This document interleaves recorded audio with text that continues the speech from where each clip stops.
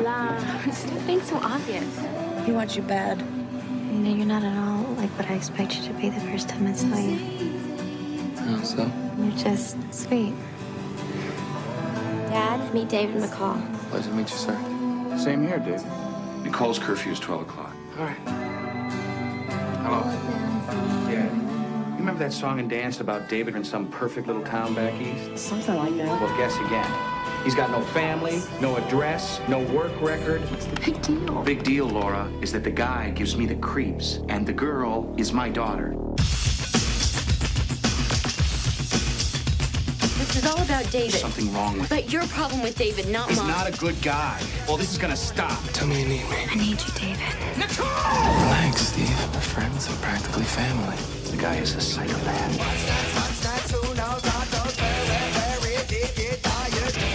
You have something that everybody wants, but nobody has. That's why they're trying to keep us apart. Disappear from my family's life. You got that? Guess who? You should have allowed nature to take its course. In the end, it will anyway. Mr. Walker, you okay? So let me out! Go, Nicole! Lock your door! The phone is dead.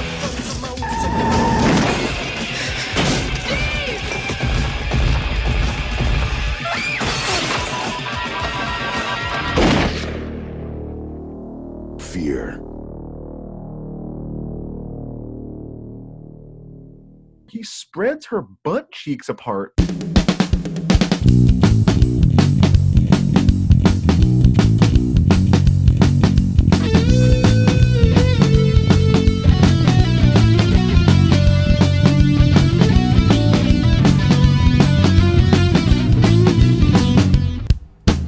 Welcome to Recap and Gown, the podcast where four old millennials talk about the high school and college movies from back in the day when we were high school and college students to find out what made the grade and what should have been held back. Representing the class of 03, I am your co-host Crooks. Joining me this week and every week, he sings like an angel and drinks like a fish, the class of 04's own Big Hearn, David Oscar Hernandez. What up, Dave? Not too much, man. I was watching some of the Emmys. It turns out there's only 5 things on TV. Mm-hmm. The Crown is they won everything. The Crown is 4 of them. Ted Lasso, Mayor of Easttown, and there's some TV show called Hacks. Hey. My wife likes Hacks. And then there's nothing else. I mean, no, they're probably great shows, but I'm pretty sure that there's 8,000 things on TV, but those were the only things that they considered worth giving Hamilton awards to. Nominated for a trillion awards, didn't get any of them. Felt very sorry for a Black Lady sketch show because it was up against only SNL in the category and lost to SNL. I'm just like, that's fucked up. Stuff. It's better than SNL. All like I said, the winner's fantastic. Whatever his name is, Roy Kent from Ted Lasso. He's so great. good. He's very good. Fucking hell. But yeah, I would like to see a little more. Recognize Hamilton more. Was nominated for everything and won nothing. Whatever. So it's kind of fucked up. I think Hamilton had its time, and it may have passed. Yeah, we're all collectively, I think, a little bit past Lin-Manuel Miranda at this point. I don't hate him. He needs to go away for a couple years and then try to have a comeback. Flying solo in the Lone Star State, this podcast's chief obsession and trivia correspondent from the class of 01, Dana Griffin. What up, Dana? Not much. I did not watch the Emmys, but I got the sense from Twitter that, there are 4 things on television. Yeah, Emmys so white. That's all there is. Yeah. There's too much to watch is probably what happens. And the voters just because everybody gets nominated and then they probably just pick people and then it whittles the pool down and then they're like, oh, I heard that was a good show. It's like. Well, and the Crown really does. It reeks of prestige TV. So it kind of feels like a safe harbor. If you want to give an award to something, the Crown, full of British people. Yep. I watch it, so I can't hate on it. But there is fantastic stuff. It's good stuff. I wish I could remember his Twitter handle, but his name was like Ryan or something. Ryan Ken Axe or something. And one of his first very funny Twitter videos that I ever saw was over the drama.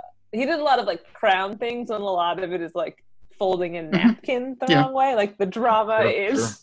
Oh. That the official napkin folder is gone. We had a new one, and he wants to fold it to the right or something. It's very funny. It feels very much like Downton Abbey to me. Too, guys. Downton Abbey-esque. A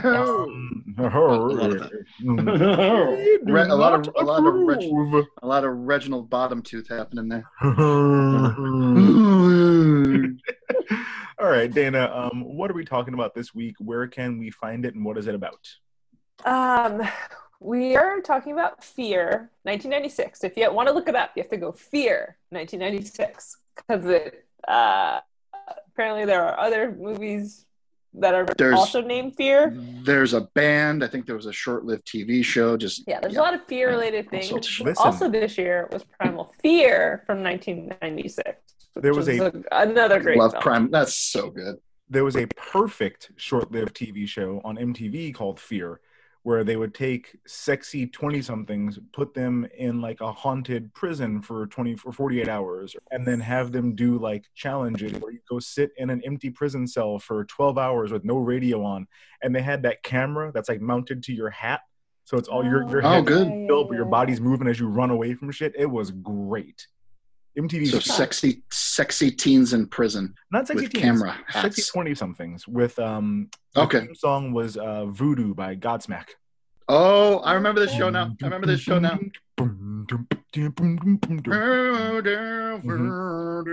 Okay, well, I am talking about a different Fear from 1996. It is available on HBO Max, so take it to the max, everybody, and watch this movie. Oh no! The synopsis video. What? Take it to the max. I feel like wasn't that from Saved by the Bell? Take it to the I don't know. The teen hangout was the max. It's the way we take it to the max. Take it to the house. Here's the synopsis. When 16-year-old Nicole Walker meets 23-year-old David McCall at a Seattle nightclub, she falls in love. David is exciting and charming, and despite the wide age gap, he wins over Nicole's family, except for her workaholic father, Steven, who's suspicious of David from the start.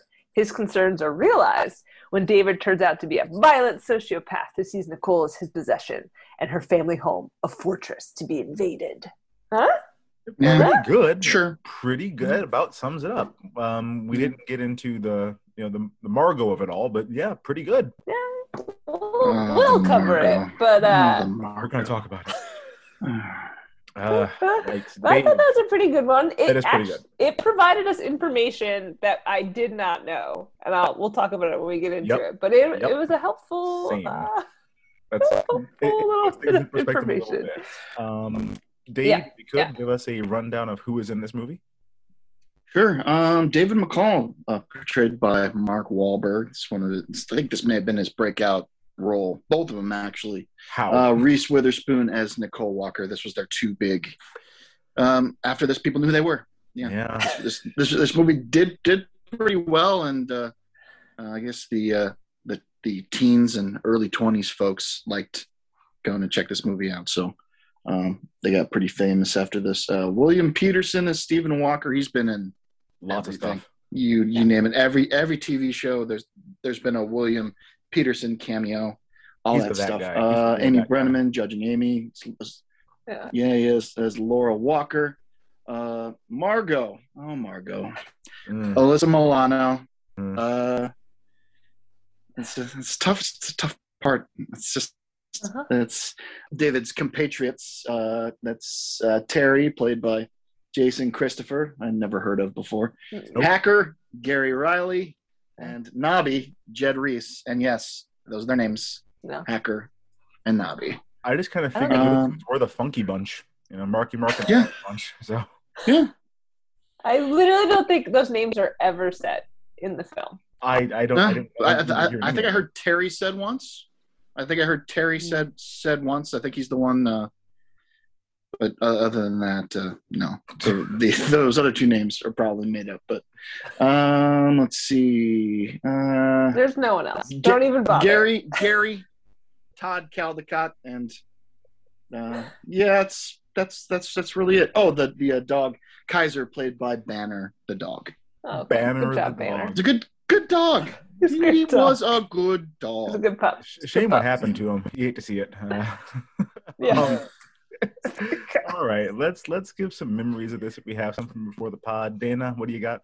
So I definitely probably watched this in like middle school or like early Oh my God. high school because it had to. Just because 96, like we had HBO in my house. My parents weren't always paying attention to what I was watching. So like either 8th grade or like 9th grade is probably when I first saw this movie. And like certain parts of it really stick with you. And then other parts I'd completely forgotten. I mean, a lot of these things are gonna stick with me, so there's that. Dave, how about you? No clue. It's just as soon as I started watching it, I'm like, this all feels so familiar.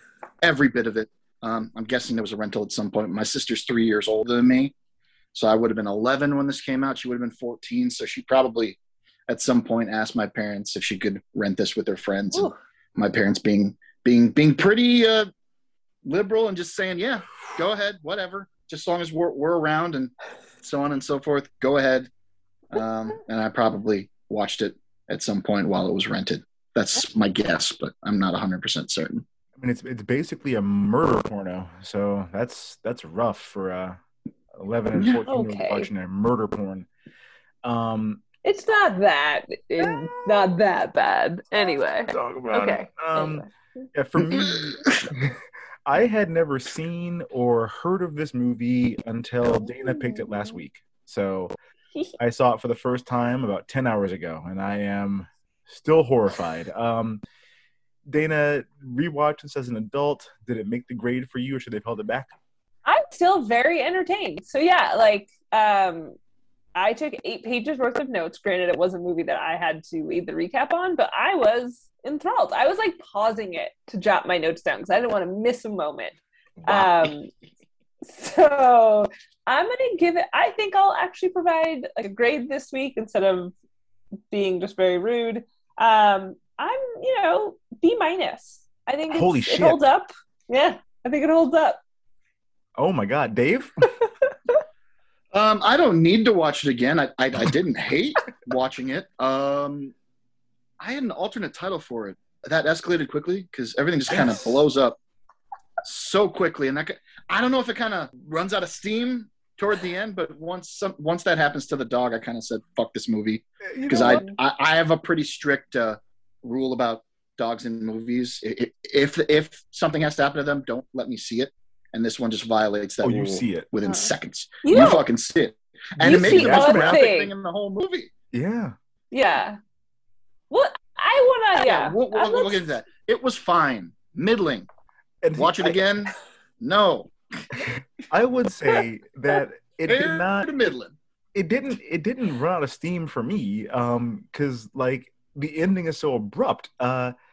This was like an inexplicably hard call for me, whether it made the grade or got held back. The movie's bad. Like, Dana, I'm sorry, it's a bad movie. But my goodness gracious, did I have fun watching this mess. Yes. Like, what I was thinking of when I said it didn't run out of steam for me, there's a moment about maybe 1 minute before the closing credits that had me fully laughing out loud. Like, I think I have to say this movie should be held back if you're trying to watch an actual suspense movie, but it 100% makes the grade as a piece of bonkers nonsense. Like, there were so many things that I'm like, well, this is insane. This is really bizarre what you're doing here. And yeah, I'm not going to spoil the ending. We'll talk about it, but there was something that happens right before the movie ends. It's like maybe a minute. I lost my shit. So yeah, for sure, not a good movie. Watch it though. It's worth watching. Do we have any fun facts before we get into the recap and the segments here? Well, I just will say my grade is based on entertainment value. I'm not saying the movie is good, but you are entertained. It's also only like 90 minutes. It is perfect. It's tight. It's not perfect, but it's a good 90 minutes. So I had some quick facts. Again, these come from IMDb. It was very hard to do like your own research about this film because there's a lot of other movies with fear in it. I even tried to do like Fear 1996, but I think there's some like new Netflix Fear Street 1990. I don't know. It was impossible to do. Like, yeah. Yes, it's impossible to research. So these all come from IMDb. Apparently, Liv Tyler turned down the role of Nicole, which is interesting. Well, this will be after Empire Records, so she probably kind of had her pick. This is before Armageddon, so... Yeah, so they actually filmed this in 1994, though it came out in 96, so Wow. it would have been like this or Empire, or I don't know. Yeah, this Okay. sat on the shelf. for a Wow, little bit. all right. Yeah. Shit. Yeah, so that's one. I don't know. I kind of like Liv in it, or not Liv, sorry, Reese in Mhm. it. There's like she just looks a bit more innocent, which really works for the film. A bit more innocent, a bit less like wide-eyed. Like, I mean, she's got big old eyes, but I feel like Liv Tyler, Yeah. the way that she delivers lines is like a lot breathier and like a lot less assertive. And there were moments where she really needed to kind of be assertive, and I don't know that I would buy her in this role the same way. Yeah. Apparently Marky Mark originally was going to be like one of the goons because Should've he had been. just, I think, he just came off of like Basketball Diaries, but Leonardo DiCaprio put in a good word with the director, and then Marky Mark really impressed the director with this audition. And again, according to IMDb, the director was like, "It's Marky or I walk." Okay. Well, no, Weird line to okay. draw. that director had some juice. This was his follow-up to Glengarry Glen Ross. So, Holy Oh. fuck. and that movie turned out to be pretty big. So he was probably like, "Yeah, you know what? I can fight for things." Yeah. And he's like, Whoa. and he chose to fight for, Yeah. Mark Wahlberg. How should we Yeah. say how do you about this one? He may have been really good. I'm sure that audition must have been Okay, good then. we'll I don't know. get into Marky Mark. We're gonna get all So into I Marky didn't. Mark. I actually, I forgot to get in. I didn't look up the director's actual IMDb. I just, again, the trivia was he also directed some Madonna videos, so that was cool to me. But there is also like some prestige of the guy who wrote this movie, Christopher Crowe, also wrote The Last of the Mohicans and The Untouchables, two That films blows I've my never fucking seen. mind. You've never seen But I've heard Last of good the things. Mohicans? You ever seen The Untouchables? Wow. No, I know they're supposed to be good films, so there is a the certain Chicago pedigree. way. That's a Chicago way. Yeah, you put Said one what in the else? hospital, one Said yours it in the next to the morgue. morgue. That's right. Last of the Mohicans. Morgue. As everyone knows, I'm an Iowa Hawkeye, and the character Hawkeye is from Last of the Mohicans. So there you go. It's not actually a Does bird's Daniel eye. Day play an Indian, or sorry, Native American? Plays Probably. a former like Civil War soldier who joins a tribe or gets taken Yeah. in by a He's tribe. not Natty possibly? Bumpo. is he? I'm not I don't certain. think he's Natty Bumpo in that movie. I Be forget. like Dancing with Wolves ish. Maybe that's the one I'm Mohican emphasizing. film? No, that's probably Dancing what I'm with Wolves is the one you're confusing thinking with, of. So Yeah, that's what that is. yes, Okay. sorry. Yeah, and that's Kevin Costner. Really Okay. sorry. Oh Jesus! Let's jump into the recap here. We have so Yes. much to Okay. talk about. There's a lot to discuss. Yeah.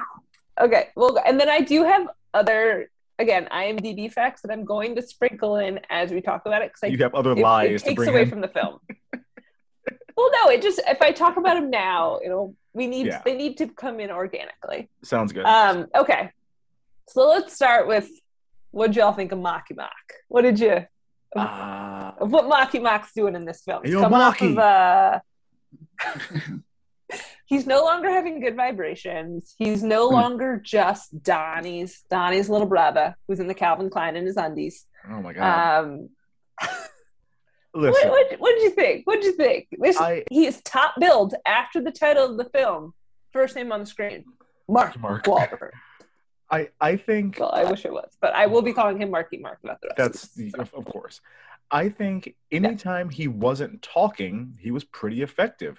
His glamour power is legit. Like his ability to like smolder and angrily stare at things, pretty good. Most of his talking could have done without it. Because he sorry, Dave, I'll let you go and then I can discuss some of the things I had done. No, it's just no. Crooks is 100% correct. There's one stare. I think he's climbing out of the pool and he's eating. He's pretty much taking a big bite out of Reese Witherspoon's face and just looking over at her dad, just like he's making out with her forehead. So that stuff was staring good, but her yeah, dad down. Oh God. No, it's gross. So like he's I think when he has to do like the crazy stuff, very good. I'm buying every last bit of it, knowing his history where he like literally beats someone almost to death. I get it. Hate crime. He has it in him to be that Yes, committed hate crime. He's got that in him. But he has to do like the nice guy stuff. It is so awkward. He's like It's voice terrible. gets this like high tone, and he's just like so they first see each other at so like Reese is this like 16-year-old, as the recap told me. So we knew that, but we were very unclear about how old Mark's character is. But they like run into each other at this cool coffee sandwich shop pool hall. Those doesn't Somewhere in exist. Seattle. That combination. Coffee shop, sandwich shop, Either it's also a bar, chocolate either it's a cake, bar. and a pool hall. Yes. Unless there's a thing in Seattle where it's like, we do sandwiches and coffee during the day, and at night, flip that around. Everyone gets a cocktail or two, and then we play pool. These guys are playing the duel. Sandwich. It's the middle of the day because like Reese's character has to be convinced to go with them to the thing. So she sees him from afar, likes the way he looks. Yes. Then they run into each other at a warehouse party later, and she's like, "Why aren't you dancing?" He's like, "'Cause nobody asked me." Oh my And you're god. like, Nobody did. "Asked Okay. me." All right. And then later on, they're like dating. Wait, no, they're dating. And like, there's other things he says where it's like, sorry, I don't know if I can do this. Method actors. But he says to her as they're like making out, you know, hold on, I can do this. No, and I'll say this while you get. It was nice to see that no one got lung cancer back in these days. Oh, everyone's 'cause- smoking cigarettes. It was indoors, just like, oh wait, I have another cigarette in this hand too, because it was two-handed back then. I love that. Okay, Oh. a lot of cigarette smoking. But then he says these two lines very quickly, back to back. They're making out, and he goes, "You know, every party tastes so good." And you're like, what? Oh, what? What? No.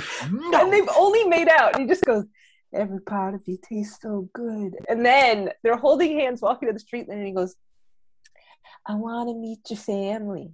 Would that be okay?" And he like, I really am not exaggerating. That is the way he says dead these. on. That's how he speaks. And I think, listen, this was probably my biggest problem with the movie in general. Like, I did not know why Nicole was into him at all, because in the very beginning, the dude's a big fucking creep. It was like Christian Slater and Heathers. Like, dude was never charming or sweet or approachable or anything. He was a walking, living, sentient red flag from the very beginning of this movie. Yes. So I feel like for me, this film, if you watch it at an early enough age, as a girl, you're like, you're learning. I always try to like learn something, and like I learn a lot from watching like thrillers, horror movies, like all that kind of stuff. You are learning what things to keep an eye out for, and it's creepy shit like this because it gets worse. He keeps doing creepy shit, and we'll get into it. Yeah. But like, there's also like, so he says like, "'Cause nobody asked me," because she asked like, "Why aren't you dancing?" And then like later on, they're like talking about his car, and she's like, "Isn't this the car that was recalled because something happened?" He's like, "It's not her fault. They didn't put her together right." Like, oh my god! My god! Like, and these are supposed to be charming things. He's supposed to be charming her. And you know what? I'll tell you what. Holy crap! I'll tell you what. These lines could have been charming if he had a sly smile. This dude has a dead face and those dead shark eyes delivering these lines. I'm like, he's begging you to run away. He is begging you to run for your life, and you're like, I guess I'll just take these underpants off. Like, no, you should have run for your life, Reese. So that's like a part of it where it's like, you're never really sold, and maybe you're not supposed to be. Maybe that was the direction where it's like, no, be a creep. You're a creep, because apparently he's 23 years old, because we're never told that in the film. Never. I just got that from Rotten Tomatoes. Because like they're very unclear about it, because it's creepy as fuck that she's 16 and he's 23. Yeah. So like, so it was anytime he's trying to be sweet to her, it's very uncomfortable. There are more lines that we can talk about later, but those are just some of your early ones in the early stages of this courtship that you're supposed to be like, oh, because like when you first see him in the film, like her friend Margot, which maybe we can talk about her friends in a second. We really should. Is like they're at this coffee sandwich shop pool hall with cake in the middle of the school day, because these kids are in high school, And she sees the grossest, sleaziest man in the entire world. And Margot's just like, oh my God, he's so hot. My And you're watching, God. and all the people he's playing pool with are gross. And then Marky Mark walks up in his skin tight, black tee, long sleeve tee, tucked into his oversized jeans with a large belt. And you're like, yeah, I get it. I wrote in my notes, oh shit. Marky Mark in that tight long sleeve tee. Buddy, he looked like that meme of The Rock with the fanny pack. Like he's dressed the exact same as The Rock with the fanny pack and a painted on black shirt. That thing was. He doesn't have weird facial hair or a bad haircut, but it looks good because he's working on his Calvin Kleins. So this is, again, it's like he opens his mouth and you're immediately like, ugh. Oh no. Your skin crawls. And you're like, okay, this is what I'm learning. If I am a young girl and I encounter a person like this, I know to go, no, this man is disgusting. Yep. And he should not be talking to me, and I'm going to walk away. So it's a cautionary tale for young teen girls. Everybody should watch this. Learn what not to accept from a man. They really should show this in health class. You're right. Like this is, if you see this man, like run. Walk away. Give me like a wanted poster? And then run. Yes. Just like, hey, if he looks like this, fuck off. Yeah, go.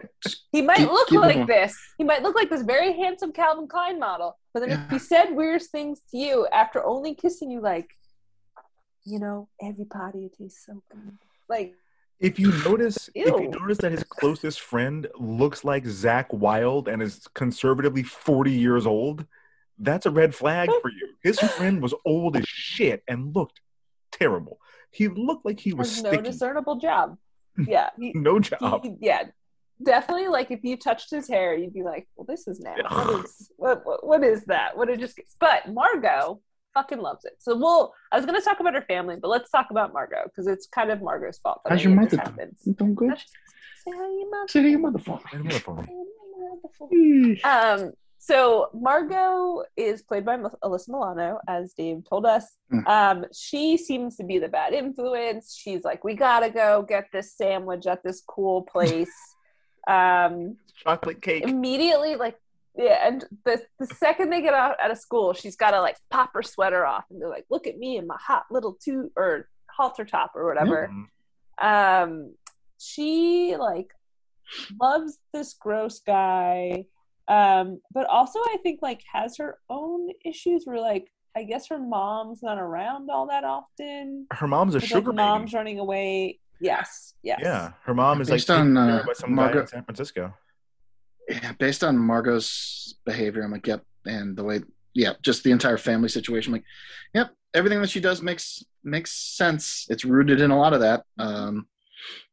She makes a lot of bad choices. My thing was, I don't know how they're friends, because Margot legit feels like Gia from Full House. Like we never see her do anything but be a troubled youth. And if Nicole is also supposed to be a troubled youth, they didn't really do a good job of showing us that. We see Margot like literally having sex with a senior citizen who is actively smoking crack in the middle of a house full of other crack addicts, and then doesn't really put up much of a fight when Marky Mark fireman carries her away for more crack sex. And I'm like, this is your friend? Like I felt scandalized watching that. Yeah, not only like carries her away, grabs her by the hair and says, threads her butt cheeks. Tell him you want me. Yeah, it's, well, again, we're gonna get to it. Yeah. But she also has like a line later because like Marky Mark, and we could talk a little bit because perfect segue. So at some point, Nicole also has this male friend, poor Gary. Oh, Gary. Lovable doofus, Gary. Who we don't really know. I think it's because maybe Nicole's new, so she didn't like break in. Because I think at some point, though it's never really explained, she just moves up to live with her dad in Seattle because their parents aren't together. Is her mom dead? What happened to I figured her mom is dead because there's a part where I think David mentions, maybe she says, like, you were never there for me when I needed you the most or whatever. So I assume her mom died. Yeah. There was a part where she was talking about taking care of her mom. I'm not sure if it was like cancer related or some kind of sickness related, or if she was a drug addict of some sort. It's like I was taking care of her when she should have been taking care of me. I thought that might have been it, but probably sick, probably died. I don't know. So Nicole, at some point their parents, I guess, get divorced. She's with their mom. For some reason she moves to Seattle. And she's only been up there with her dad for like a year. So I'm assuming she like is having a hard time making friends. And poor sweet doofus Gary I think it's just like a nice guy who just, is just there for her. And then, so she's got like doofus, nice guy Gary, and then Margot that I don't know how or why she's friends with either one of them. They don't really explain it to us. But at some point, like, I don't know if they had already gotten a fight. Sorry, a lot happens in this movie, and my notes are kind of all over the place. It's rapid fire. It might be after they hook up for the first time or something. Yes. So, God, I don't want to get ahead of that, but anyway. That's so good. That's so good. Marky Mark sees Gary hugging Nicole, Reese Witherspoon's character, and gets out of the car and beats the living shit out of Gary. He whoops the dog shit out of that dude. Beats him like you're right, shark eyes, just totally like black, like. And then during the course of it, Nicole's like blood curdling screaming, "Stop! No! And stop!" She tries to like stop David, and he like pushed her to the ground and somehow gives her a black eye. And this is the part where it pertains to Alyssa Milano, because she's like, "Oh my God, well, that's just their asshole way of showing you that they love you." I wrote that down too. That's Excuse so. me, 16-year-old girl. Yeah. If your boyfriend beats you, it's because he loves you a lot. No, she says that and immediately follows up with, "Don't think so hard. You'll get premature wrinkles." I'm like, so she's just broken. And in that, she's saying all sorts of dumb shit. In that same scene, she also mentions that, if your dad doesn't like him, it's only because, your dad's like jealous of him. And I'm like, dude, you need another friend. Call Gary. Go to the hospital because he was kicked 389 times in the ribs in front of 1,000 witnesses who do nothing. Like, no one does anything. Watches him. He got the shit kicked out on him. He had to probably check his pants. He was kicked right in the stomach that many times. He shit his pants. He got the Billy 100%. Bats treatment from Goodfellas. He got a full Billy Bats. Get your fucking shine box, Joey. Yeah. And it comes out of nowhere. It's wild. This is another red flag. If you're dating someone, we'll get into what happened before, which I think why David thinks he now owns her and no man's allowed to touch her. But like Margot's just like totally cool with it, and you're like, why is she broken? Yeah, there is a lot of like, I don't know if Christopher Crowe had some things he was going on, but there is a lot of like, it comes up in the dialogue a bit, a lot of like psychosexual Freudian Oedipal electra complex shit, and you're just like, no thank you. A dad just doesn't want an old man fucking his kid. Like, I think that's pretty on the level. Like, an old man fucking his kid, also an old man who immediately is like giving him the stink eye. When they first meet, we're supposed to believe that David is very charming to little brother Toby and to judging Amy. But when the interactions he has with her dad is like, hey, I could move in here if I wanted to. I could fuck your wife. You couldn't stop. Oh my God. I'm just like, and now I'm gonna change. I'm gonna change your clock by 30 minutes, and I'll watch as Alyssa Milano tries to flirt with me, and then you can notice that too. That scene. That was a weird part in his office. Sec, there was a lot going on there. Yes. So there are. So we can get into butt cheeks and Jesus. Yeah, so I think that's a good, because Margot also, so we can pivot to the part where, because there's some shit in there, so I just called it the shenanigans of David. It might be too light to call them shenanigans, but it all starts real innocently. Light. Yeah, but it does start innocently where, so the first night that they truly officially meet, and Hank goes, because nobody asked me, and the warehouse party gets broken up, and they have to escape and run away, but the music never stops. There's literally an all-out brawl. Helicopters are flying over the warehouse, but the music doesn't stop. Still pumping. Well, and hold on. What threw me about the escape? Okay, so there's, first of all, the dude that like rides the electrified pillar all the way down to the ground was a bit much. But then that guy's just an idiot. Yeah, like, I'm high on MDMA. I need to do some shit. the scene where they escape, I couldn't help but notice a lot of people just loitering around in the alley while everyone else is like at a dead sprint to get away. I don't think they've committed any crimes by being at this party. I guess maybe trespassing, but like there are I don't know. 80% of the crowd is running away as though like a bomb is about to explode. And everyone else is just like standing around in the alleys smoking 9 cigarettes at once, like very relaxed. I was very thrown off by the 2 different camps everyone's in here. So weird. And was that a police helicopter, like a news helicopter watching the party get programmed? Like a police helicopter, but I don't know. Or was something for the movie like we need more light on the we need more light on the roof. We got to figure that out. Right? The helicopter. Yeah, it was a weird thing, but this is where we kind of like, because then they go sit somewhere and chat, and Nicole's like, "Oh, David, like my curfew's midnight or whatever," so he takes off her watch and just changes the time. Problem solved. And I'm like, no, that's not how time works. Like, yes, this clock now tells the wrong. So it's not how clock works. It's not how any of this works. He does that once, and then there's the So Nicole gets in trouble for being out too late, and her punishment is yard work and kitchen duty for a week, which judging Amy is like, it's not enough of a punishment. Mm-hmm. She's not wrong. Not wrong. So then David pops up and Charm's dad, stepbrother, even judging Amy, the stepmom. And again, the curfew thing comes up where he's like, they're in Dad's office, Steve's office.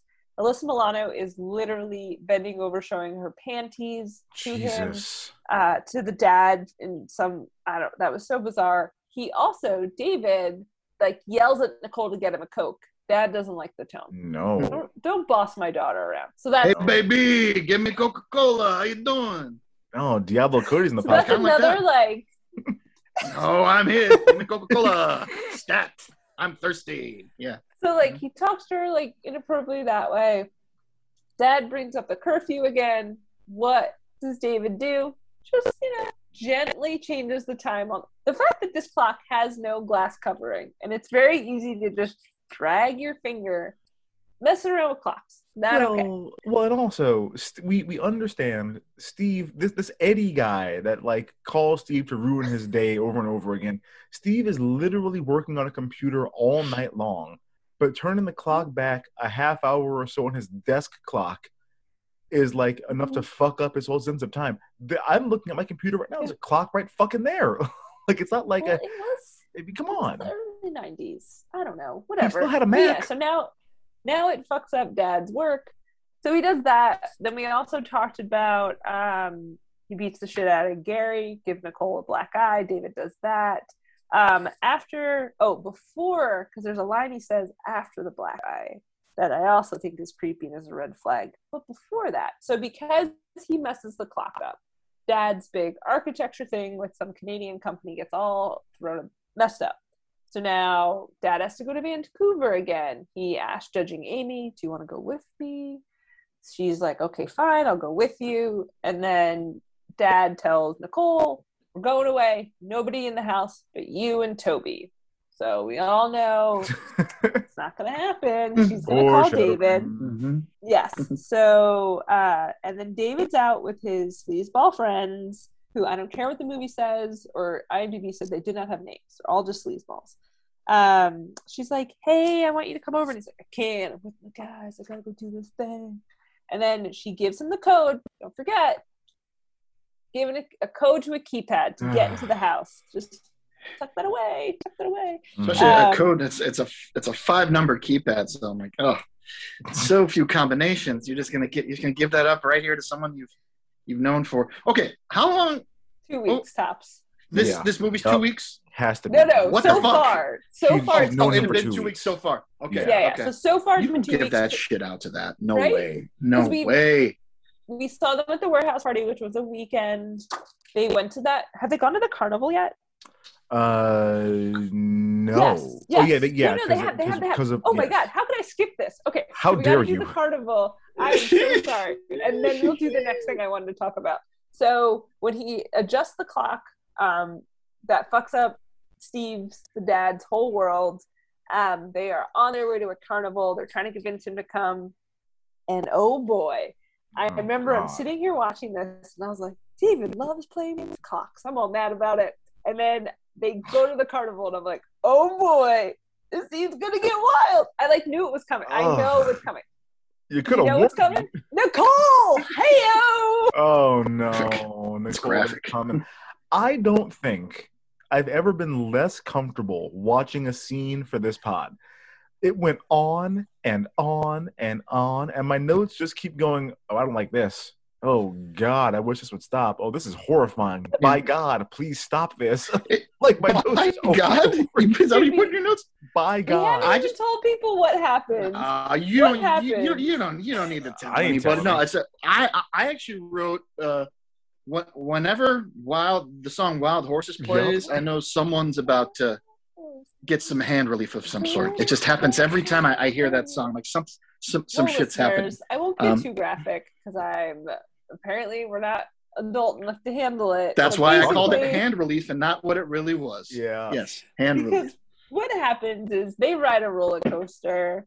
David was already kind of touching, and then Nicole slides David's hand up her skirt, and then roller coaster. It's horses. And I'm like, is this roller coaster a euphemism, a metaphor? What? Like, it's so over the top.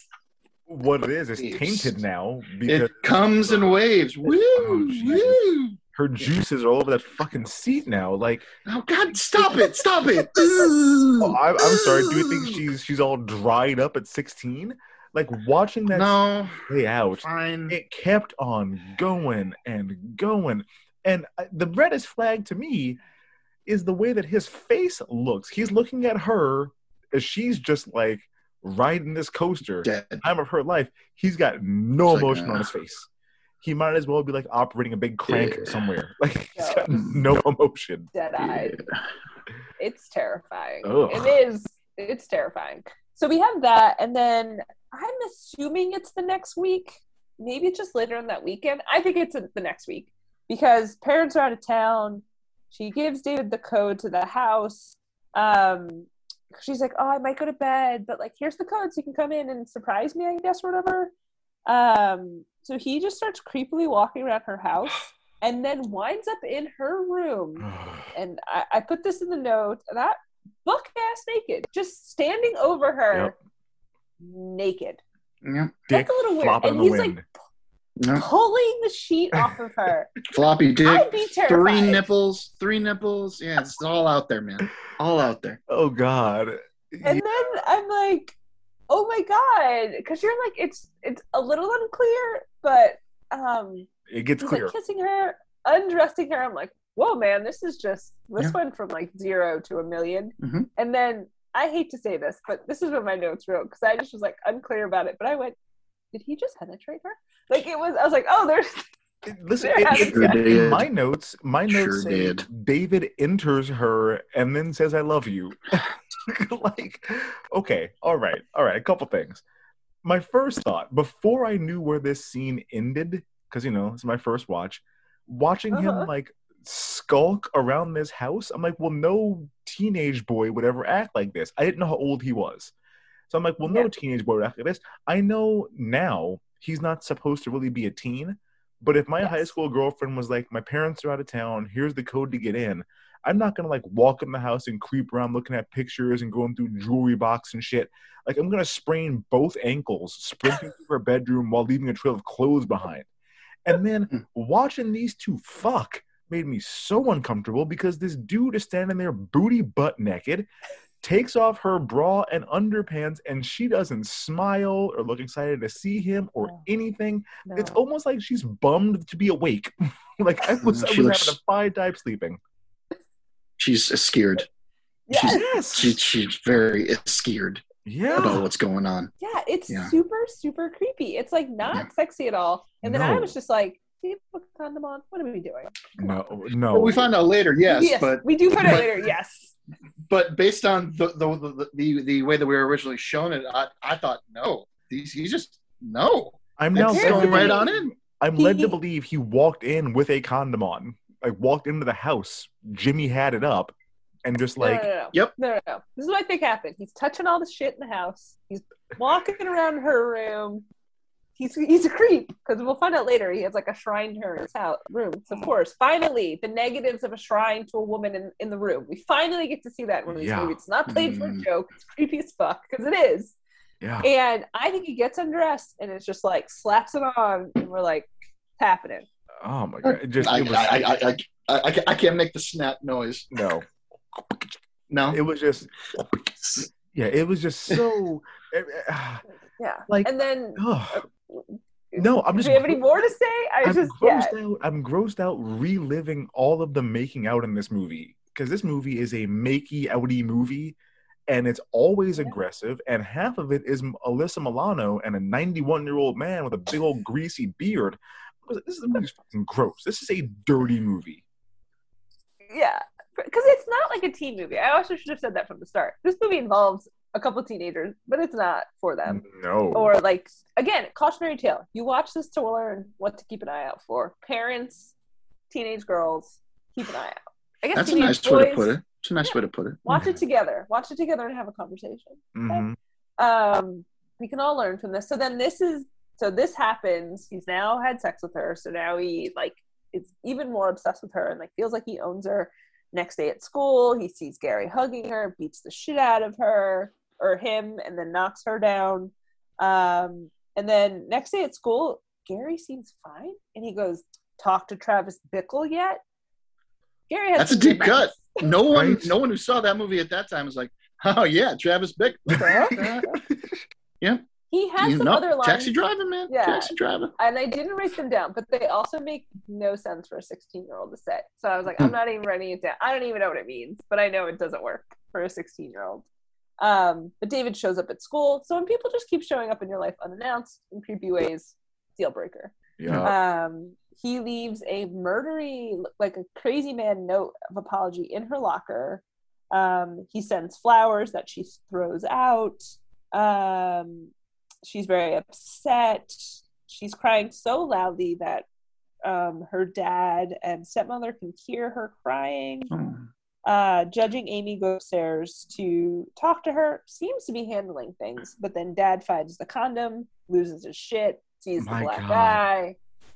Dude, dad goes from being upset that his daughter has been like has been made to feel bad by this boy, to immediately, "You're fucking, get the fuck out." Like, he loses his shit so fast. This dude has no chill. Like, none. I will tell you, there was a time in my life, and I know it's not the same thing because I'm a guy and she's a girl and double standards exist in our society. There was a time that my dad found a condom wrapper in the basement. This motherfucker, my dad's name is Leroy. Leroy played this so fucking cool. So the next day, we're outside playing horse. And, we're just kind of shooting the shit. This is like 4 p.m. He found it the day before. And he's like, just want to tell you I'm proud of you. And I'm like, "Thanks, Dad." And he's like, "Yeah, I wish you were a little bit smarter sometimes. I'm proud of you because, when you're having sex with your girlfriend in the basement of the house that you share with your mother and I, you wear a condom. But I wish you were smart enough to realize the wrapper was just sitting on the table and throw it away or something next time." Like that, he played this so much. Her dad basically begins like swinging in all directions when he sees this thing and like jumps on the top rope to give her an elbow drop as she's already like emotionally distraught over this boy. Like, he fucked this up so bad. Yeah, and I wrote my notes. I was like, damn, the dad's not much better than David. Like, the dad has his moments. She is torn. None of the men in her life are quality. Maybe Toby. Toby's okay. The Gary little brother seems is fine. Gary seems okay. But like, yeah, we'll come back to Gary. Yeah. But yeah, so dad's no better than David, like loses his shit. So now Reese is getting defensive. Not Reese, Nicole is getting defensive to the point where now dad has just yelled her back into David's arm and is like, "It was just just a disagreement between me and David." And I went, "Child, he kicked the shit out of your friend. This is more than just a disagreement." He committed felony assault on your friend for hugging you. And then I went, at least they were wearing a condom. Oh, thank God for that. She was. It really feels like she was ready to leave him until her dad was like, "You can never see that boy again." And then she turns into Ariel from Little Mermaid, and Daddy, I love him. And I'm like, well, you fucked it up, Steve. You had it, and then Judging Amy told you, let me handle this, and then here you come to fuck it up. Yep. And then the next day, we get Alyssa Milano's line, Margot's line of like, that's just an asshole way of showing that they love you. Because they're hanging out by the pool. The sleazeball dirtbags show up. Of course, David's with them. Because Margot's still fucking around with this greasy ass old man. And David just is like, his apology was, again, red flag. Not a good apology. No. But it was just like I think he's just saying, like, I just get so worried. You know, there's a lot of bad guys. It's like, there's a lot of bad guys out there. And I just don't know what I And he do. leaves that creepy ass Brit. His handwriting made me really uncomfortable. It's like sharp on the edges. Okay, so you were stabbing the paper with this. Sorry, God. Like he really should just like cut out letters, leave a ransom note next time. It would be less creepy than this shit. And what got me for him was he was like, I just saw this guy with his paws all over you, and you know I get a little bit upset sometimes. Like the paws all over her. It was her friend giving her a gentle hug. I'm jealous. I'm sorry. He wasn't groping her. Nothing. I didn't know it was Gary. I didn't see Gary. What did I do? I'm sorry. And it's just I didn't look at him when I was kicking him 91 times. What? I didn't look at his face. No. Yeah. And it's just because he's like, I don't think I wrote this down correctly, but he's just like, I'd kill people. Mm-hmm. And you're like, whoa, listen, there's a lot of bad guys out there. You know, guys who I'd kill if they, if they bothered you. I'm like, what? No. And she's like, okay, that sounds cool. That's fine with me. Yeah. This relationship is 17 days old, and you're ready to kill? All right. No red flags, though. It's all good. It's all fine. It's all good. So now, like, he's back in the good graces. He's swimming at the pool. Laura's in her high-cut bikini, judging Amy the stepmom. Or not, it's like just a bathing suit. She's flirting with him, kind of. It's all creepy. Real weird. It's a one piece, but it's very high cut. I don't know what the hell we were doing in this. He was doing a lot of waist touching on her too, like a lot of grabbing her around the waist to toss her into the pool. Yeah. So then David's snowing everybody, but not Dad, because he does this thing in this moment where he's creepily like tonguing Reese's forehead and staring Dad down, just boring holes in his this. Why would you do there's a moment where the dad is won over by David when he's like, oh, I'm gonna help you plant this tree, and like listen, man, read the fucking room. That's what her dad likes. You could have her dad eating out of the palm of your hand if you were to plant some trees, walk muscle cars, because obviously her dad drives his Mustang. You have a Corvair, which is a bomb on wheels. You guys could have done this better, and instead like, no. I want to eat the top layer of her skin while staring her dad in the face after he just saw me like groping his wife. Well, he also, this is like post condom scene, post black eye. So like, that's Steve's true. on edge. Steve is on edge. Steve also finds out that Dave's in foster care and institutions, and basically like they finally just let him go because no one could handle David. Later on. At 18, they push you out the door and say, "Good fucking luck." Yeah. It's actually and then Marky Mark says something later. It's like I've been to Rikers. I've been to, and he says then the names of all these jails. Like because they couldn't build the walls high enough for me, and they just kept letting me go. I'm like, no, the walls were high enough. They weren't thick enough. He was punching. Oh, sorry, thick enough. He was breaking them with his fists. Yeah, because what happened? Jesus. So Dad gets all this information, and then Dad knows that David picks Reese up from school every day. So Steve tries to have a conversation with him and go like, "I know all about your backstory." And then this is where I think Crooks, you were alluding to this earlier. David gives this wild ass speech that I did not write all of it down. But the end went, "You're not like satisfying the missus, or she wouldn't be all over my stick." It is wild. We have never heard David like talk about this. And then Dad pokes him in the chest a couple times, like get his point across, and then David gives this wild ass speech, which I think like scares the dad, and it was just like, okay, I have to find a lawyer, and I'm not intimidating this dude. I gotta find other avenues, and that's where David just stands there and then beats his chest, and you're like, what the fuck is he doing? Now it's like iconic, like like now you'll never forget when you see this in other things, because it does come up that you're like, Marky Mark leaning on his Corvair. Well, watching that scene where the dad thought he was gonna like intimidate this boy to stay away, and then he comes off the top rope, you know, like Rey Mysterio or some shit. It reminded me, there's a Dave Chappelle joke where he's like, I can't argue with my wife because she doesn't understand that like you don't always have to go straight to a 10 right away. And he's like, I mean, you got dishes in the sink, can you wash a dish? And she goes, premature ejaculator. And it's like that, like he was like, stay away from my daughter. And his response was, I could fuck your daughter, I could fuck your wife, I could fuck that dog you got in your house. Like, I'm just like, whoa, no, dude. Like, and he tries to respond. He's like, I'll rip your balls off and shove them in your mouth. And he's like, okay, whatever. But I still got you. I got in your head. I got in your head. He threw him off immediately. That dude was on tilt right away. Yeah. It is a wild scene. I was like, oh, I'll come back and write down the speech, and then I did. I also planned on doing that and didn't do it. Yeah, it's because you don't want to. It's so weird. So then Steve goes and sees a lawyer friend of him, and the only reason I wanted to touch upon this because the lawyer says something that I think if someone had said this to my father, that man would have been punched in the fucking face.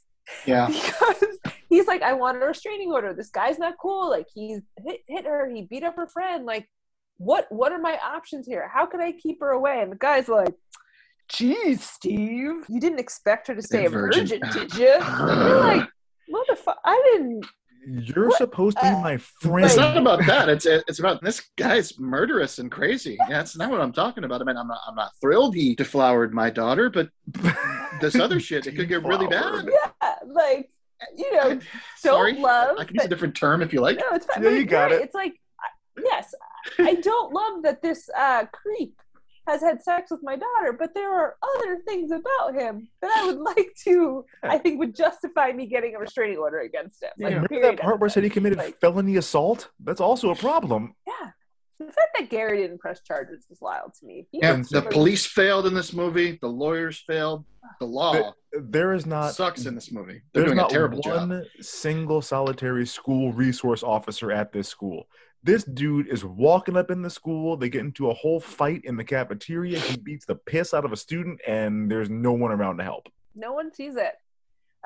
So he has that weird interaction with that lawyer friend. So now Reese comes in to confront her dad because she thinks David was like started with the truth, and then like, you know, it's hard. He's planning. He has these little seeds of truth where she can go, hey, your dad came and confronted me, and Steve did poke him in the chest. Did Steve punch him? No. But it's enough to sow some doubt. And now she's all pissed. Steve put up no defense. He was like, what bruises? Oh, I poked him. Yeah, no, I poked him and told him to leave you alone. That's all you had to say. But instead, that just came out as blah. Blah. Splah?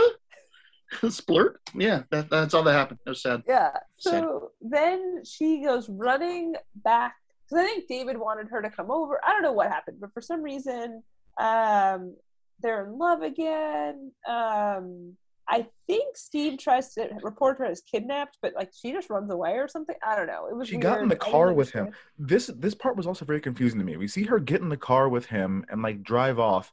And then I'm pretty sure the next time we see her, she's driving his car like up to his house, and I did not understand. She's driving her own car. Yeah. But I thought she pulled up in a convertible. I thought her car is there. Her car is at his house. I thought she pulled up in Judging Amy's Jeep. I thought that's what happened. Maybe. I was. This all happens. Yeah, it all happens very close together. Dad's trying to report her as being kidnapped or something. Everything's fine. But then she decides to like surprise. She doesn't want to go with him. So then she winds up driving to his place on her own, or she knows where he lives, but has never seen this fucking crack den. He's Very squatting wild. in a Does not suburban go to- house as a crack den. Yeah. She's like, I'm gonna surprise you. Yeah, not We gonna have to go talk the about front- that house too. Yeah. That house. What the hell is that Destroyed. house? Destroy. Unbelievable. There's a show called The Devil Next Door. I think it's on Vice, and it's about like each Sure. season's about like a different true crime story about like a murderer, like a murderer or cult leader or whatever in like a suburban neighborhood. And there's one where like, yeah, this is what the inside of that dude's house looked like. Like just graffiti all over shit. There's probably open poop in the corners. Like this house has been destroyed by these people who are just there for a little while until dude's dad comes back. Which is wild, because it's definitely like a flop house, and he's like, well, when my old man comes back, I was like, your dad's gonna fucking kill you unless dad is the kingpin of this drug den. I don't admit like Also, that you're whole 40. thing. Where's your dad? He's 80. Like, what are you talking It about? was wild. But she just decides to surprise David at the house. Does not go to the front door because why would she? Well, She yeah. sneaks around to a side window, and this is where we see Margot Alyssa Milano. Oh my I God. think she's having sex with her She's sleazeball, who definitely is like having sex with him. hit, I don't know if it was hit sex. the It was. crack pipe. Ooh, It was a weird lap dance in front of everybody with crack involved. She Yeah. was giving him Which a is something- penetration dance. She was giving him a penetration where it dance. Yeah, it Damn was it. wild. Dave, where do we go to get the penetration dances? That's a funny. That's not that's a thing. That's an That's inside not a joke. thing. That's sex. Yeah, That's our, sex. our friend of That's ours what in it is. Vegas did ask Dave what strip club he can go to get a penetration dance. That's what was happening. It's not a thing, man. No, It's she not was a giving thing. him a penetration dance. Some random dude walks up and like tries to walk off with her, and that ogre that she's having sex with is like, no, she's mine. Then he smokes some crack. David. No, there's another guy first. Another dude walks up Oh, I didn't first, notice and he's that. like, Okay. shoo off, like she's mine. And then David walks up, and Dana, what happens? David, like, how, and Reese is watching all of this, is basically like, I want her, or like, tell him you want me, or like, she's kind of flirting with him, but then he like literally digs his hand into her hair, yanks her neck back, and is like, say you want me. Yeah. Makes her say it, and then he goes, tell him you want me. Has to say it to Sleazebag, and then he just scoops her up and runs off with her. And Reese Witherspoon is watching all of this from a window. Well, and And- frankly, two things. Number one, the night before, when he was having sex with Reese Witherspoon, he was like, tell me you want me. That's like an important thing for him for some reason. So she sees him Was it the night before? the night before. I don't- Or it could have been that same night. days I don't ago? fucking know. It was Time, flat circle. I Yeah, don't know so, when anything's so, happened. so we Yeah. have an echoing of that line, and then not only does he walk off with her, like I said before, he spreads her butt cheeks apart and like yeah. makes a face at that dude who presumably is there fully erect. Like he was having sex 1 second ago. Like this whole thing is Dave was right. It escalates quickly, but it does not come down. It gets a lot crazier from this moment onward. Yeah, I haven't seen a squatters commune like that. I was really, I didn't even know that somebody at some point said that this is my dad's house and he'll be back soon. I had Yeah. I thought that this was an abandoned house that was far enough away from everything that they could just do their shit and no this is cops a will come home around that and no they one will live bother in. them. This No. is somebody's home and it's fucked. It's really super fucked. But there's like there's like nice stuff everywhere around a little bit. There's like a nice pool table, nice stereo, a set of drums, and so on. Obviously, that something happens to that stuff later, Uh-huh. but the house is just so fucked that I was like, this is just a place where criminals squat and just engage in like common criminality. Remember that. It is his dad's house, and his dad is Yes. coming back, but this is the state. There we go. Graffiti all over the walls. It Everything explains a is lot more ruined. about it's not how great. this ends. Yeah. Um, So then Reese sees this, gets upset, runs away. She's like ignoring David calls, and I think she's also ignoring Margot. And David again shows up at school. Poor Gary tries. Is this when he tries to intervene? No, Yeah, in the happens later. cafeteria, he does. Yeah, in the cafeteria he intervenes and pushes them off. And I think that part ends, and then they're home later, and Margot shows up, and she's like, Margot says something really weird to Toby, who's like 9, and I just had to, this again just shows you how weird Margot is. She tussles his, like, he is an albino, not really, but like very towhead blonde little boy, very pale, tussles his hair and goes, when are you going to grow up so I can ravage you? He's a child. That's something to say. Those are words. I feel like that's like a trope in movies. Like, you're so cute, I can't wait until you're older, but then they don't say the next part. She said the next part in front of judging Amy, his mother, and in front of like Reese, whatever. It was very weird. Nicole's being super shitty and icy to Margot, which is very fucked up for 2 reasons. You saw what happened. Maybe a couple reasons. You saw what happened. There's a high likelihood Margot was probably also doing drugs. Not that it forgives her, but she wasn't in her right mind. And it was very clear that David forced her to go off with him. So why are you mad at Margot? I disagree. No, watching this, I did not think it was clear that he forced her. To me, the movie should have made it clearer, because the way that it starts off, he walks up mid-coitus and is like flirting with her, and she appears to be flirting back with him while riding that 71-year-old man's dick. Then with the hair pulling and the tell him you want me and this and that, it felt a little bit more like they're just into a lot rougher sex than he's comfortable showing Nicole in front of her. Hold on. Because then when he does fireman carry her away and opens up her booty cheeks, like, we don't see, there's no like kicking from her, there's no trying to fight him off. The movie really could have made it clearer to me that this was like a non-consensual situation, because it almost just kind of seemed like she just has sex with whoever is in this crack den, and it's like his turn now, is how it felt to me. Oh. Yeah. I thought the big thing was she was watching from afar and couldn't hear what was actually happening inside.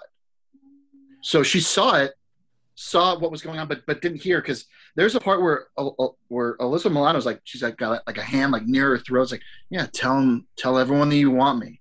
Yeah. Tell me, and then she's like, and then she kind of screams it in a way that it screamed duress to me, but maybe she didn't hear it, but just saw her being taken away by Mark Wahlberg. And was like, she's not my friend.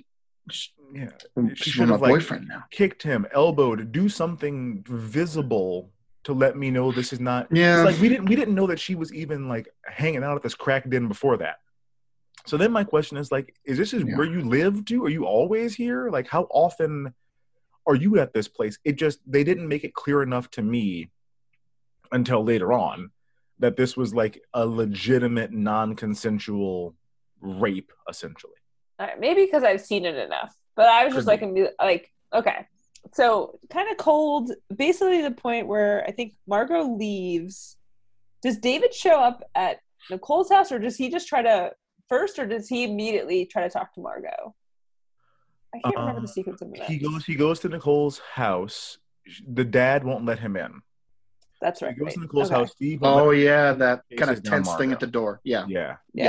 Okay. Sends him away. Then he chases down Margot, who's like, "You gotta fix this. How does she know? I don't know, but she knows. Whatever. Gotta fix it."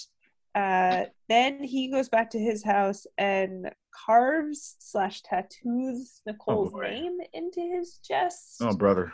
That beautiful chest, great chest, pecs, abs. I don't know why you'd mar it with Nicole forever. I learned a lot. I'm like, that's how they do prison tattoos. Well, I will say, beautiful chest, beautiful abs, not a bruise to be found. I was looking for that big old bruise on his chest. It wasn't there. Nothing. Not even like a little bit of redness left, or splotchiness. Yeah, I hadn't thought about that. Mm-hmm. And he goes crazy. I don't know. I'm trying to figure out what happened next, because I don't have it in my notes. The main thing that happens next is Marky Mark kills Gary. Just So chases him down in the wood. He sure does. What hey, happens? Gary, good to see you. Well, okay, we're in the woods now. You know what happens in the woods in Seattle, Gary? You get fucked up and you die there. That's what happens, Gary. The transition between these two moments is ridiculous because we see him, he carves the tattoo. Yes. Then we see Gary and Nicole leaving school together. Oh, that's right. Okay. And Gary, the movie. Okay, Gary is walking home and then just like takes a weird turn into like the Tulgey Wood. Like he walks into like a dark, spooky wooded area. And what threw me the most about this movie is that it posits a world where people just like sprint through the woods all the time. The first thing Steve do is sprinting through the woods as part of his regular work, and not for a jog. He is like at a dead Usain Bolt sprint, roots and random branches everywhere. It doesn't bother him. Gary does the same thing, and I busted up laughing when Marky Mark chases Gary down and somehow catapults him ass over tea kettle. I didn't see him do a judo throw, but this dude flies 20. It wasn't a judo throw. It was a Navy SEAL neck snap where it's like, I'm going to go one way with this side, the other way. After before. He flies somehow. Yeah. Like it's almost like in a bad like action film where you're like just starfishing, like whoa. Yeah. And then he runs up and snaps his neck, and I'm just like, watching this dude ragdoll through the air like that had me losing my shit. I'm thinking they had a piece of equipment that launched people because a little later somebody else. We'll talk about the other character who gets launched. Yeah, we will. There's just some launching that goes on in this movie that I thought was not appropriate. It was insane. So they just had it sitting around, had to use it. Yeah. So, yes. I will make sure we give ample time to how this movie ends. So then quickly after that, so I think Nicole goes to the mall with judging Amy and Towhead Toby. So then Marky Mark kills Gary in the woods, and then he destroys Steve's like mint condition, like cherry red Mustang, and puts a note on it and went, "Now I've popped both your cherries." Oh my god! Son of a bitch. Cherry spelled CHERRIE''S. Get the fuck out of here! Don't do that. Drove me nuts. Yeah, you got the possessive S. You didn't need it there, buddy. You popped both your cherries. What? So many replies on Twitter saying you fucked up, but excessive punctuation. Marky Mark didn't have the best education in this film. Okay, he's a 23-year-old man who's part of a drug crew. Unclear what he does for a living. So then David stalks her to the mall, follows her into a bathroom, and was like, "Oh God, I'm sorry." Because the next part is wild. Because it's like, you know, you can see the real. Only one part of her can see the real David. It's not her eyes. It's not her heart. It's not her stomach. He like pulls a Trump and like grabs her by the vagina. He does. Like this is the part that can see the real me. Right in. Let me just whisper. I just got some shit I gotta say. I just gotta whisper in your face, but deep down, yeah, that definitely came to my mind. I'm like, grab her by the god. He grabbed her by the pussy. He did. Ooh, he grabbed her by the pussy. So that was. Yeah, that was like very uncomfortable. And then I guess he eventually leaves the bathroom for some reason, disappears. Dad is mad and needs to figure out where David lives, goes to the Crackdown house and destroys the whole entire fucking house, sees the creepy shrine, is bashing stuff with a baseball bat. I don't know why Steve would do this. I literally wrote that in my notes. Why would Steve do this? Now it's war with all of the dirtbags. Yeah. And also, you're ruining. He was pissed. You're ruining a pre-ruined house. Like the house is already fucking. Yes. Yeah. No, but that box is creepy. It's like a pair of panties with a picture of the family. I'm like, Jesus Christ. Oh, that's right. But also, he put his face over Steve's face in the photo. Yeah, he sure did. Well, what had me laughing yet again, unreasonably, was the painting of Reese as an angel. Yeah. It looked like that was a picture of Nicole at like 12 years old. She looked considerably aged down from where she is. And it was like, did you paint this? Did you airbrush it? Was this commissioned art? How did you get this? Yeah. One of the other dirtbags did it for. I guess so. That's lovely. But yeah, there's like this really intense obsession. And also like Steve's not a great guy. Like, but he tried, I wrote in my notes, he tried to go about it the right way, tried to call the cops, tried to get a restraining order, tried to do all that. Here's the futility of the legal system where, you know, when it comes to stalking and domestic violence, you know, like just not great. So then the dirtbag crew sees that the house is ruined. So now David can get the rest of his crew to come with them and go after the house. We learn early on there is a security gate you have to go through, because that's part of why I think Steve does that run in the early part of the film, is because he runs to the front gate. Oh, yeah. The guard. Yeah. He always runs by a certain time. So it's like a way of like, they're showing us the dog and the dog whistle. This is a gated community. There's all this kind of, like they're preparing us. You can jog though. You don't have to sprint. You can jog in the woods. Yep. Like sprinting. Definitely. I don't know. And sprint through the woods. Tomorrow morning is in the woods. Morning, so no, on the street, because that's how you break both your ankles. Yeah, exactly. So then now they're all pissed, and now the whole gang is going to go after the house. I am going to throw out this one part, because there is just like this weird obsession between like David and Steve, and like you almost feel like, does David know Steve from like another life, or what is going on? Because he just seems so obsessed with Nicole in a way that like could just be a twisted relationship, or it almost seems like he has a vendetta against Steve. Mm-hmm. There was a version of this script where David did know Steve. Steve raped David's mother in college. What? Oh! And Steve is David's dad. Okay. Oh my God. I just figured David's issue with Steve just was as a dad, because his dad was probably a piece of shit. And he's like, I'm going to hate everybody else's dads. And I'm going to... What the fuck? Yeah, I figured that was it, but that's very interesting. There was a version where it was that, where like I think for them being half siblings, it's disgusting. It's very not okay. The sex stuff after is disgusting, but it's flipper grandkids jumping Jehoshaphat. No, thank you. There was a version where like that was part of the script. Thankfully, they took it out. Okay, but now on to the assault of the Lakeshore house. I don't know whatever you want to call it. I don't know. Whatever. God. So the dudes sneak in, and the way you know something is up is Toby. I think maybe they know they're on their way or something, because I think Alyssa Milano winds back up, or something happens where they're all. She shows up first. Yeah. Gets there first. And gives them a warning.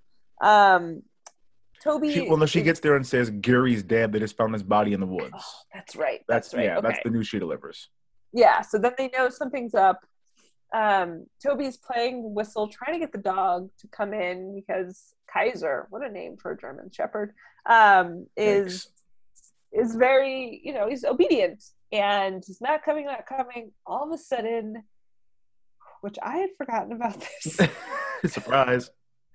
A decapitated dog head gets shoved through the doggy door. And now we know. Yeah, it's on, baby. It's on. It's funny, and then they're talking about it like average. Holy shit! Don't look! And then one of the goons sticks his head in and says, "Yeah, it's on, mother." I don't know what he says. On, motherfucker! It's on, or some shit. Okay, I don't know what he says. It's something similar to that. I don't know. My first question with this dog situation: what the fuck did they cut his head off with? We see they have guns. They have a power drill, some kind of a battering ram. But like, we don't see the big sword or a hacksaw or anything, a chainsaw. Like, did they tear the dog's head off? Like, I was very confused. Well, they were smoking drugs, so maybe it was some like PCP or something that made them like superhuman. Okay, it was more crack. That was a crack pipe. Yeah. So then they throw the dog head through the thing. I think something like Nicole finally tells her dad that she gave him the code, which I'm sorry if. The moment my boyfriend gets sketchy on me and does creepy shit, I was like, "Oh, Dad, I gave him the code. We got to change the code on the house." Yeah, I fucked up. Like, right? Like, it's an immediate fuck up. So now they have to like barricade the doors, turn off all the lights, and unfortunately, the house is just the whole first floor is windows. So they think closing the blinds is gonna help. I don't know. They won't know we're here. Yeah, turn off the lights and close the blinds. What? And again, like their house is remote, but it is in a gated community where like they are literally at one point the main like the skis bag that Alyssa Milano's character's been hooking up with literally grabs a felled tree, I think, and is ramming it against the front door. No one hears this. No one calls the cops, and because they cut the phone lines. That's right, they cut the phone lines, so a lot of the stuff won't work because it's tied into the phone lines. No one hears this battering ram, or any of the like people are screaming. Like there's all this shit going on, and nobody does anything.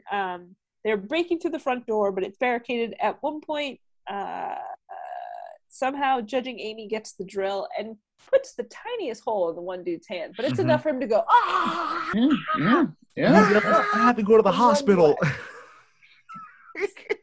I got to get out of here. Got to go to the hospital. Running away. It is so wild. One of them climbs up the one of the drains, and then Reese has an umbrella, pokes it through the window, and he flies back, hits his head on the fence, and is able to just stand up immediately. I'm like, okay, like 15 feet and hit your head pretty hard. She pokes the umbrella through the window, which you've already established is reinforced glass. Because we have a very quick moment of exposition where Judging Amy's like, remember, you designed this house. There's reinforced doors and all the glass is reinforced and security. So I'm like, you're dropping this on me now in the middle of this? That this is like the house from Safe Room?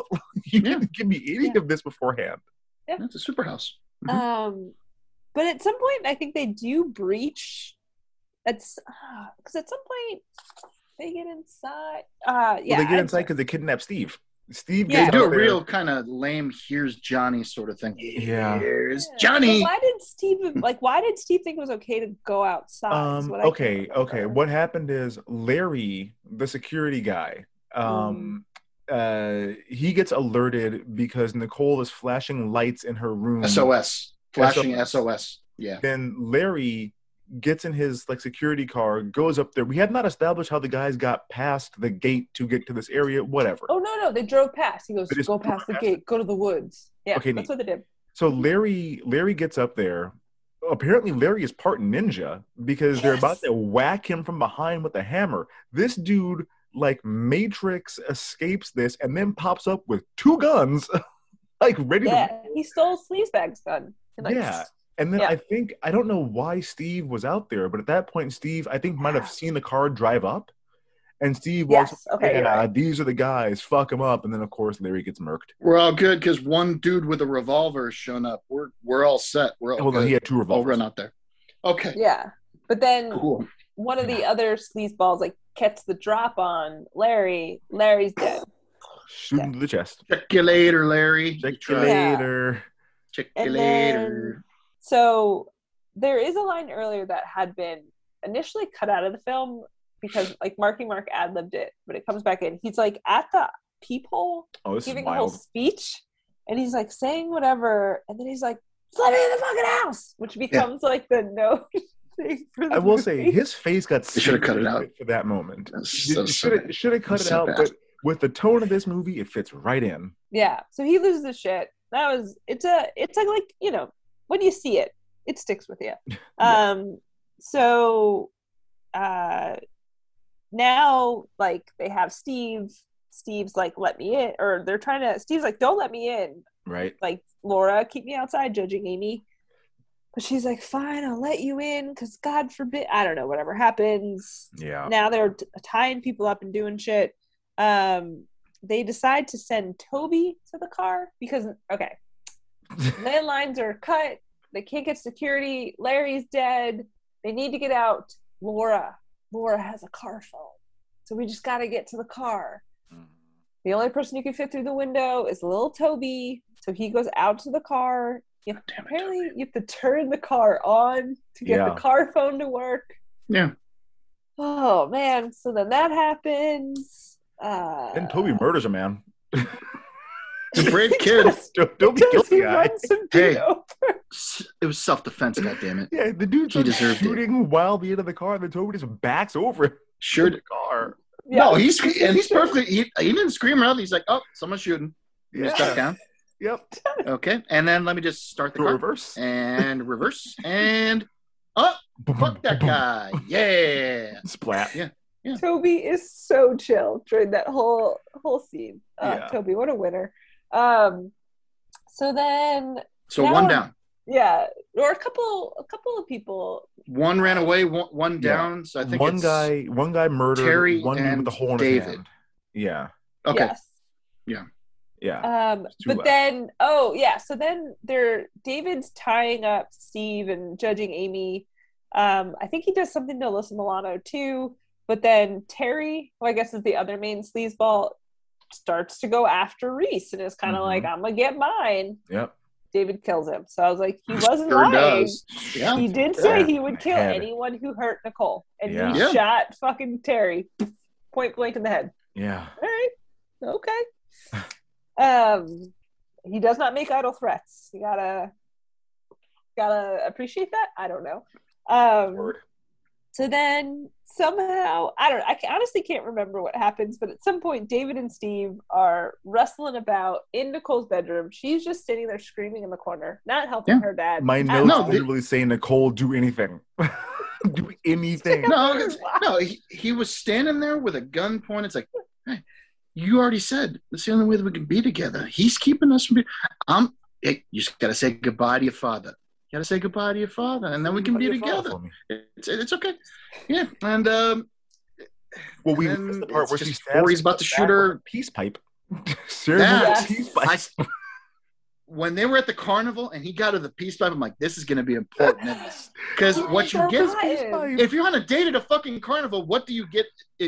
First thing you get is the biggest, most uncomfortable stuffed animal that 20-pound you have to stuffed carry bear for somebody. Yes. You don't get a sharp peace pipe and say, hey, peace pipe. Yes. Well, that's what happens in this film. I know. Fuck this movie. So then the final, we have been hinting at this. Here it comes. I think since the beginning of the podcast, David and Steve are fighting and fighting and fighting. At some point, Steve the dad gets the upper hand and throws Marky Mark through a fucking plate glass window. And he doesn't just fall straight down. Yeah. He shot put this bitch. And he gets air and lift and goes flying. This motherfucker has wings. He flies 100 yards. He flies so far. And that's like a jetty. Well, and the way that they shoot it, you see him go, and the lake or the ocean, Puget Sound, whatever, is out of that fucking window. And I'm like, okay, he's going to land in the water. Maybe we're going to see a shot where he drowns or bleeds out. Suddenly, this motherfucker goes kersplat. Like, he just drops. And I'm like, oh, shit, he landed on the fucking rocks. He's like, this is across the street, but he's on a fucking rock. But you saw him launch out that.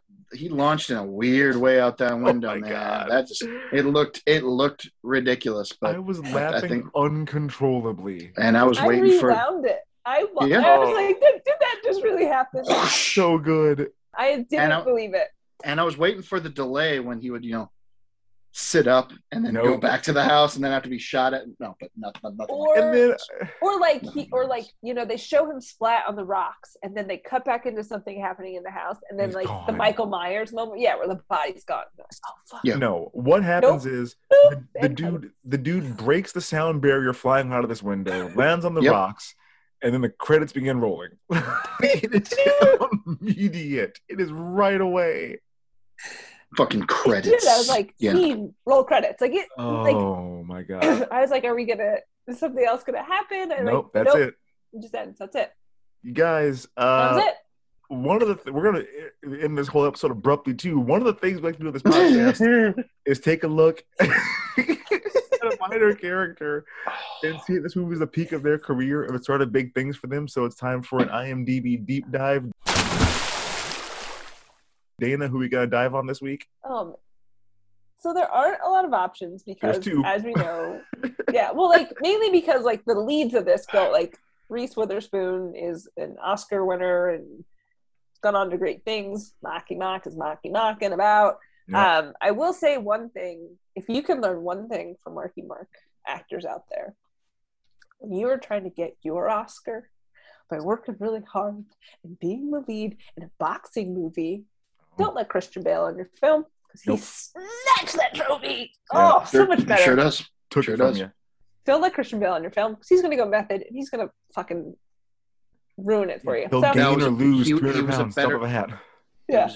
Dickie was a better character than whatever that Marky Mark character was. I can't even remember the name of the Marky Mark character, but I remember that Christian Dickie. Bale was Dickie. Dickie, Yeah. He was Okay. that good. Yeah, sorry. Yeah, and then William Patterson is old and goes on to lead the CSI franchise. Judging Amy is Judging Amy. I refuse. The Sleazeballs, none of them actually had names, but damned what IMDb told us. So I'm going to go with the little brother, little Toby. Toby. So this is Toby's. Toby.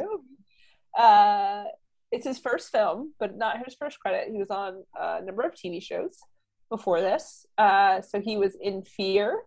Then he was in the Poltergeist: The Legacy TV show. Oh no. Something called Night Visitors, a TV movie. A Tale of Two Kitties, which was a short. Extreme Dinosaurs, which was a TV series. Oh my god. Reboot, a TV series. I love Have you heard of this? Yeah, He what was Enzo Matrix. He was Enzo in Reboot. What?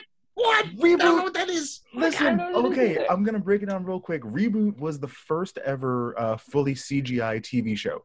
It took place inside of a computer, and the whole premise of the game, like there were 3 or 4 characters, and then each week the user, who was the guy that owned the computer, would play a game, and all of a sudden this big purple cube would like drop down, and everybody that lived in the city, which is called Mainframe, would be like transported into the game. And so like, yeah, and there was a bad guy named I can't think of his name. Megabyte, I think, was the bad guy, and then also Hexadecimal was like the bad spooky like bad lady boss. That show was You're just making shit up now. Hexadecimal No. Megabyte Fong was like the game master. Hexadecimal is these are all these are all real Reboot things. and the whole premise of the show was like we have to survive the game because they're like playing the playable characters in the game, and if they die in the game, that's like it for them. So they have to like survive the game to make it out of it.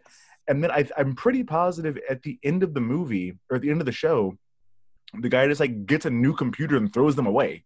Like I think that's how the series finale is. Like he upgrades his computer and everyone's just like, well, I guess we're dead now, and that was how it ended.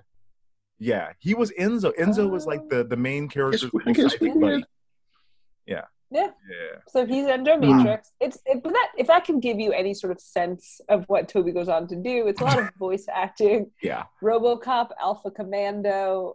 He was on a Mary-Kate and Ashley in Action show, or it was a voice thing. So he played Oliver Dickens, and it's a good gig if you can get it. You're able to record at home sometimes. Yeah. I mean, I think I'd like to be a voice actor. I got a guy in my But, trivia that's voice If working. anyone needs someone to sound like Diablo Cody, Dave's your go guy. and let me know, because that's what he really sounds like. But That's me. so this wasn't the start of any. It's just he just does voice work up until 2007, and then that's it. So Wow. All right. the leads came out pretty well in this. All of the other minor characters did not. I don't know. I refuse to look anybody else up. So He's probably an accountant now. I'm guessing he's an accountant. Probably. Maybe he's like a entertainment attorney, something like that. No, I'm gonna say accountant. Toby. With that blonde hair, you're probably right. Nah, Guys, I don't know why I would dig in on that. So can we also just? It has nothing to do. But I'm just looking at IMDb right now. I think we're gonna have to post. We're gonna have to post the poster because it's so badly done. It's obviously like so. It's Marky Mark's face, and then like kind of in shadow. Then it's a girl's head on his shoulder and a hand. The girl is not Reese, and the hand is Marky Mark's. It's a very are Okay. you posting? It's an old man weird hand. Yeah, I gotta look it's this a up weird 'cause hand. I have a graphic designer. I'm ready to be offended by this. It's I'm so offended. bad. What is? Whose arm is that? I've been looking at it. No, Whose arm is that hand is sick. It's 20 years face is old. that? Who is this 20 years girl? older than us. Who is that lady? That's not her. Oh, Together boy. forever or else. Oh, okay, good, that was it. good Lord, that We is did it. deeply offensive, guys. That does bring us to the end of this episode, and just like the end of the school year, that means time to add some superlatives. Toby is most likely to need so much therapy. Margot is most Yes. likely to tell people, I was into some pretty dark shit in my junior year of high school when she gets older. Yeah, And that's true. Nicole, we only have 3 of them because there's like 3 characters that survive that are teens. Nicole is Yes. most likely to start crying the second her dad picks up the microphone at her wedding reception. Like, whatever speech he gives, she's going to be like an emotional disaster of a mess. That because- saved your fucking life. I've been drinking. basically Yeah, that. I've been drinking. Yeah, I have. Yeah, I drink so. I will say, my Dave, you were there. My father-in-law's speech at my wedding might have been the greatest of all time. It was dude great. He got up and did like a tight 40 minutes of stand-up. It was amazing. Tight It was- 40? Yeah, it was, but people were He cracking. talked up for a the while, time. but it was good. It was Okay. good. Well, the whole premise was marriage. You're now acquiring your marriage DNA, and DNA stands for do not attempt, do not ask, do not adjust. And it was always like, here's the thing that you don't do now that you're married. Like, here's the thing your wife's gonna fuck you up. You try this, waka waka. Bobby Clausen was slapping his knee and like crying. I was right there about it. Was hilarious. It was He very- was really good. And my father-in-law is very dry, deadpan humor, very was British good. humor. So watching him do it was very good. But Yeah, we're back to the bottom tooth. But yeah, Nicole's dad is going to give whatever he's going to say. She's going to be an emotional disaster because he saved her fucking life and almost got his brains blown out by her ex-boyfriend. So it's going to be some shit. Dave, this next movie is your pick, and we are heading into our 2nd annual Halloween Spooktacular. What movie are we going to watch next? God damn, does time fly? It will be October. Yeah. Never seen this movie before. Uh-oh. 1998. Jared Leto, Alicia Witt, Rebecca Gayheart, Joshua Jackson. Urban legend, people. Oh. Urban legend. Yes. Buddy. Never seen it. Can't wait. I like reading about urban legends because they kind of freak me out during the Halloween season. But apparently, we'll see if this movie's any good. I have no idea. Wow. You guys seem excited, which makes me not I'm ready. complete. Since it's my least favorite genre of movie, hopefully, it'll be good. Oh, I I've don't only seen it once, but I did enjoy it. not Did? that. Yeah. Yeah. You kind of stole. This was going to be one of my I have to come up with something else. Sorry. Spooktacular. Dana, I there's like pick 17 another one, sequels. 'cause You can just pick another one. I had 2 horror ones. You can pick another No, one. no, no. I have another one that I didn't do last year because I did Idle Hands instead. You're welcome. we really could just do the entire urban legend, quadrant of movies if you wanted to. Or that or Scream Final sequels. Destination's got 90. Scream sequels. Oh, 100%. we'll do at least one of the screams in this one. Guys, Alright. that does it for this week's episode. If you like what you heard, be sure to subscribe, rate, leave us a 5-star review. You can also follow us on Twitter and Instagram at Recap and Gown Pod. That is RECAPNGOWNPOD. And join our Facebook group, the Recap and Gown Fan Club. We'll keep the discussion going in there all week. If you guys have any opinions or memories of this movie, we'd love for you guys to jump in the group and let us know what you think. But if you didn't like what you heard, to quote Margot, caught you, you hoe. Take it easy, millennials. We'll see you next week.